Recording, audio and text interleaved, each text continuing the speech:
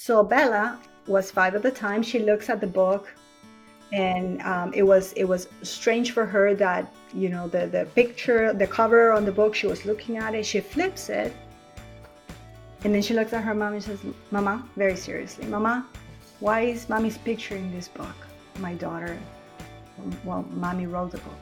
Put her on FaceTime. So she got on FaceTime with me, and then the first thing she told me was like, "Mommy, I am so proud of you." Obviously, I'm melted on the floor, like completely. And then she tells me, "Listen, the next book that you write."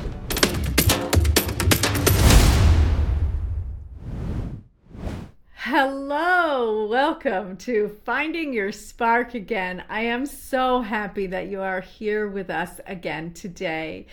My guest today is here to talk to us about leadership and happiness. So that's a combination we don't hear too often. I cannot wait to dig into it. Maria Aguirre is a best-selling and international award-winning author, speaker, and leadership mindset coach with a wealth of experience under her belt. With a remarkable 27-year career in corporate leadership, particularly in aerospace operations, Maria is now dedicated her time to sharing her insights and supporting aspiring leaders in fully embracing their purpose. Her mission is to assist them in discovering meaning and fulfillment in both their professional and personal lives, enabling them to consistently achieve high performance through self-leadership, effective team building, and impactful communication.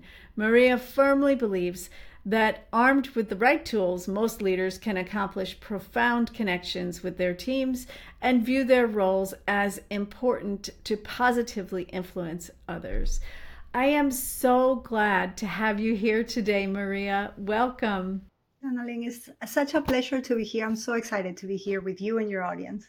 Oh, thank you. I feel so lucky to have you here because to talk about leadership and purpose and joy, right? Those three things are not usually associated with one another. I mean, often people will say something like, "Oh yes, if you find your purpose, then you can be happy. Then you'll know how to be happy," or right. But you don't see yourself in a leadership role, right, in that moment. So I love that we're putting these three things together, right? Because Yes. as you know, and our listeners know, I am all about prioritizing joy so that we do the inner work and then we can really lead. But I loved our conversation that we had in preparation for this and cannot wait to hear your take on it. It's such a treat to be here. Thank you. And this topic is so close to my heart that I'm so happy to be here with you. Thank you. Thank you. So, tell us a little bit about how do we think about leadership in a way that aligns with purpose? So it's a tricky thing, right? Because some people that I have conversations with, they tell me, "Well, Maria, I don't have a team. I'm not a leader." Every single one of us is a leader. And sometimes we try to downplay the importance of the role model that we serve in people's lives. In parenthood and with our siblings, with our parents, with the people around us in our community, our friends, we are leading in a way or another, negatively or positively. In the work environment, there's a lot of disconnect between what leadership truly is. The way I see it is when you're leading a team, you have two different hats. I call it the tale of the two hats. You put the hat of the manager, then you're responsible for the business part, numbers, budgets, KPIs, all that good stuff. But when you take that hat off and you put the leadership hat on, your sole purpose in that job is to care for the people that you're being entrusted to lead. And leadership, purpose, joy to me is that service, that adding value to other people. And that's why for me that concept of living in your purpose and serving in a way that adds value to other people brings joy to your life. I love that. I like that you're bringing out this concept of seeing people, right? Yes. That when we're in a leadership role, we're not just making sure, in accountability, we're not making sure that, oh, yeah, did you do the job and was it a good job and all of that. But you're really talking about something much bigger, about connecting on a level where you can really see someone in their full potential, even when they can't see themselves there yet, right? Absolutely. And you see, the essence of team building is relationship building. And to build that relationship, you really need trust, right? And people when only trust you when you see them and when you hear them. Yes, it's one of those big things. We all want to be seen, heard, and understood, right? Yes. Yes. And if you can tap into that for yourself, then your ability to do it with other people is really enhanced, isn't it? Absolutely. And that's why I always said, that leadership is an inside job. It starts with us first. You have to do the work because you cannot give to others what you don't have. So I hear a lot people say things like, I want to be a leader. They don't see themselves as a leader yet. I I want to know my purpose. I need to have my purpose in order to be a leader, because otherwise, what am I leading? Right? Can you talk to those viewpoints a little bit? Yeah, definitely. I think that we're in this journey of exploration as human beings, and there's certain things that we need to go through to understand what is that we want, what is that we don't want.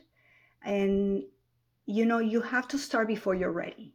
You're never going to have a roadmap with every single solution to every single problem. It's really trial and error, like everything else in life. And I think that the beauty of it is just embracing failure. I love embracing failure because there's so many lessons that you learn in failure. And every time that I've made a mistake, my growth has been tremendous, and it has given me the stepping stones to reach that next level in which I succeed. So I would say to people that think that they need to have everything figured out before they can lead, it's selfish, because this world needs what you have to offer right now, and you will develop as you go. Perfect your craft as you go. But perfection and an exact science is never going to be there. So you're never going to really step into what you've been called to do. What does it look like to be able to help people step into what they've been called to do? It's such a great image, right? Because for me, it really brings about the bird scenario. I don't know if you've heard this, but mama birds, they don't help the baby birds. They go across and they start yelling at them. And then the baby bird has to just come, and they don't bring them food. They're like, you got to figure this out. You have to figure it out. Right. And so I love that idea of, like, that's what calling feels like. That's what, when you're called, you feel like, I don't know, I can hear it. I don't know how to do it. I don't know how to, like, do I have wings? I don't even know how to flap these things. I saw the mama bird do it, but I don't think she's big. I don't think it's going to work for me, right? So there's all of this kind of nonsense going on in when we hear that calling. And stepping into that, like really leaning into that, is such a beautiful thing when people can really do it. I would love to hear you talk about that. Yeah. Yeah, I think that, in everything that is worth doing in life requires a leap of faith. Mm. And we have overcomplicated things as we grow older. The other day I was actually talking with a friend about that. And when we're babies, right? I love that analogy, because when we're babies, we see other people walking and we decide, okay, we're ready. We try, we are going to fall down a million times, and it doesn't matter. At no point we think, okay, I'm probably stupid. This walking thing is not really for me. I should just quit and crawl the rest of my life. No, we may cry, we laugh sometimes, but we keep trying until one day we take off and walk. And as we grow up, we allow those limiting beliefs of other people are going to judge me, other people are going to think that I'm not capable, that I'm not qualified. And we allowed all those fears to take control of the greatness that we have inside of us since the moment we were born. And so it requires a leap of faith. And I think that's when we have the honor really to be somebody's leader, we need to have the awareness that we need to allow them to make those mistakes, that trial and error process, and help the people that we lead step into that bigger capacity that they have, but letting them know, here, I'm shouldering you. I'm here with you. We're going to try this together. If you fall down, I'm going to pick you up. Doesn't matter. I believe in you. And I think that the I believe in you is so important and so overrated. I like that. I believe in you. It's a very different way of approaching leadership compared to sort of the old guard, right? Of like very demanding. This is how you lead people. You tell them what to do. You get them to do it. You tell them to fall into line when they have needs that are getting in the way, right? And so that faith in the people who are helping you to serve the world, right?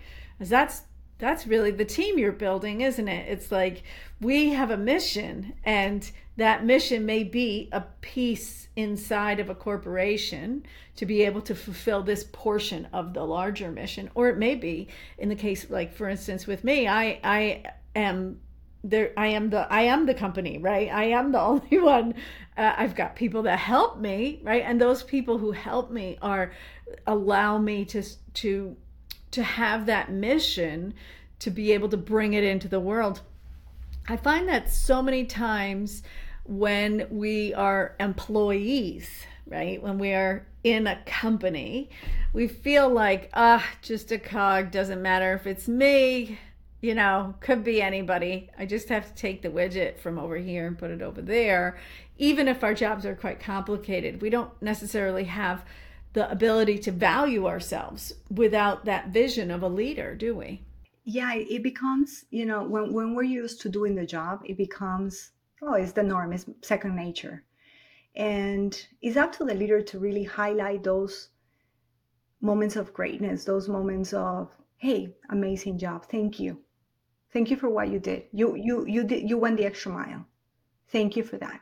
And acknowledging the people, because, and this is why the work that I do with leadership is so important to me. And I define it as my purpose, is because we have become so accustomed to keep pushing people that we forget that we're dealing with human beings that have needs, as you mentioned, that have problems, issues, challenges, children, parents, life.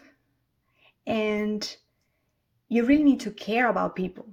People require that you care in order for them to care for you. It's the law of reciprocity. It's not going to work the other way around. You cannot demand without first giving. And it's up to the leader to go to the team, to really open their arms, to really show them the way, to really build that trust and that relationship, so the team can start performing at a higher level consistently, because they know that, okay, this guy or this gal, they have my back, and that builds loyalty.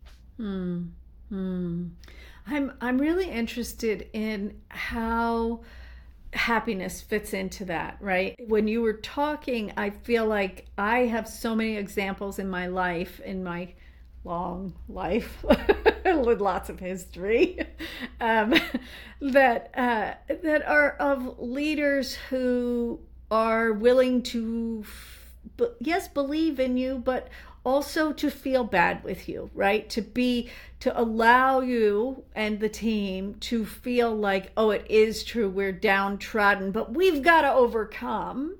And that's a really different kind of leadership than one that can find any happiness. I mean, happiness is a long way from like, we're down, but we're going to get back up, right?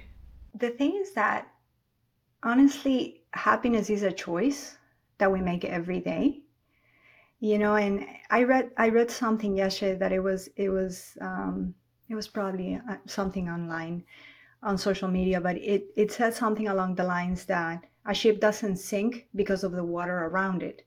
it sinks because of the water inside. And if we allow what's happening outside of us to come inside and start ruining or dampening what we're feeling, then we're just giving up. So to me, it's a choice. And the fact that I get to work with people, the fact that I get to serve this team, the fact that I get to have these challenges changes completely the perspective of how we approach the day-to-day, the issues, the challenges, the opportunities. And it really shows the team, okay, that's the way we operate, right? Because the team looks at you and they're reading your reactions. They're not only listening to what you're saying, but your body language, how you react in a moment of crisis. Are you panicking, or can I trust that you have control? Then I just need to follow your guidance. I need to be led by you because you know exactly how we're going to do this. Or even when you don't know, right? During COVID, I think that there was so much uncertainty, but it's also being vulnerable enough to say, listen, I don't know how this is going to pan out, but I need you to trust me and we'll figure it out together. And have that vulnerability and that honesty. Saying, hey, as we were talking before, I've lived in Florida most of my life and I can handle any hurricane, no problem. Pandemic, first one in my life, so I wasn't sure. But we keep leading with honesty, with transparency, and really with a heart for people. Yeah, that is such an important element, right? To be in an open-hearted space yourself. Yeah. And that requires a lot of emotional work, right? It So we does. say it, it's like, whoa, yeah, that's such an open-hearted person. And people are like, yeah, I want to figure out how to do that. But the thing is that you can't be carrying around all the scars from your past undealt with, right? So you got all these band-aids and bandages, and suddenly there's no space for openness, right? Because you're bandaged up here. So is there a process that our listeners can think about or can actually do to help them to get from that space where maybe we've got a few wounds that we don't know how to deal with, or at the very least we know we want to be a leader who leads with an open heart. We know we want to be a leader who knows how to go in happy every day, right? And say, hey, we are something more magical than any of the individual parts, and to mean it and believe it and to evidence it in the relationships. How can we start? How can our listeners start with that? Oh, that's a lengthy process. I've gone through, and I think it's really a work in progress. I think that we will do that until the day we die, because it's always something that you need to work on. Things that pop up, and you realize, oh, where that come from? Hold on, where that come from? Because that's not from right now. That's from the past. Something happened and triggered that, right? So we always try to we need to focus on, okay, where are my reactions coming from? Where are my fears coming from? I think a lot of self-awareness, that's personally what's being my biggest weapon in conquering my fears and my self-doubt and my own limiting beliefs. It's being self-awareness of, okay, there may be bad, there may be pain, but there's also all this good. And really living with that and forgiving, letting go of things, really thinking, what is that I can do with this, and just let it go. I like that. That's really leads you to a place where we're talking about being present, isn't it? Being present, and also I think that is part of forgiving ourselves for the things that we've done or the things that happened to us in the past that we allowed to happen to us because we didn't know better. And it's just probably going back and saying, 20-year-old Maria, I still love you. It doesn't matter that you did that wrong or this other thing wrong, or that you made a mistake or you said that thing that you shouldn't have said. I still love you and you're part of me. Yeah, I was thinking the other day about time traveling into your past, and this is a a technique that many biofeedback specialists use, and I'm trained as a biofeedback specialist. And so to be able to do what you just said, right, to be able to go back to a moment is so powerful. And in my life, I don't know why this popped into my head, but I really do think it's part of this conversation. In my life, there was a moment that I can remember very, very clearly where I was in a specific spot, I was having a specific thought, and I can't even tell you what age I was, right? So the where it's located in time is less noticeable to me. And that moment was there's one of those what I call sticky moments, right? A moment that you remember even when you don't know why you remember things, right? Sometimes you remember something because it was traumatic or because it was wonderful. And so those moments stick out, but then every once in a while you'll have this moment of peace, of quiet, of stillness that you can actually go back to and say, okay, this is the moment that I want to talk to you, that I want to tell you, like you said, 20-year-old Maria, this is how I feel about you. This is how you shine in the world, right? And to be able to sort of work with those details is so powerful, really powerful. One thing that really saddens me is that people sometimes, and this happens, for example, in a job interview, when they ask you that infamous question, what is your biggest weakness? And people proudly say, well, I'm a perfectionist. I think it's so overrated. It's terrible. I'm a perfectionist in recovery, self-proclaimed, but we aim for this perfection. We aim for this flawlessness. And I think there's so much beauty in the mistakes, in the broken. Like I say, I embrace failure. Let's try something new. Like when I was a little girl and, sometimes I ended up all banged up and crying because I did something I shouldn't, but I was happy. I tried it and I didn't live with the what if. We sometimes forget that. That's a big thing when it comes to leadership, isn't it? To really say, I'm willing to leave nothing on the table, to say, I'm not gonna wonder what if I had sent that note to somebody, what if I had spoken when I had that tiny opportunity, what if I didn't apologize for making a mess, right? Because we all make messes, but what if I didn't find a way to heal those relationships? Those are such good reminders of how do we become purposeful and how do we become leaders. Yes.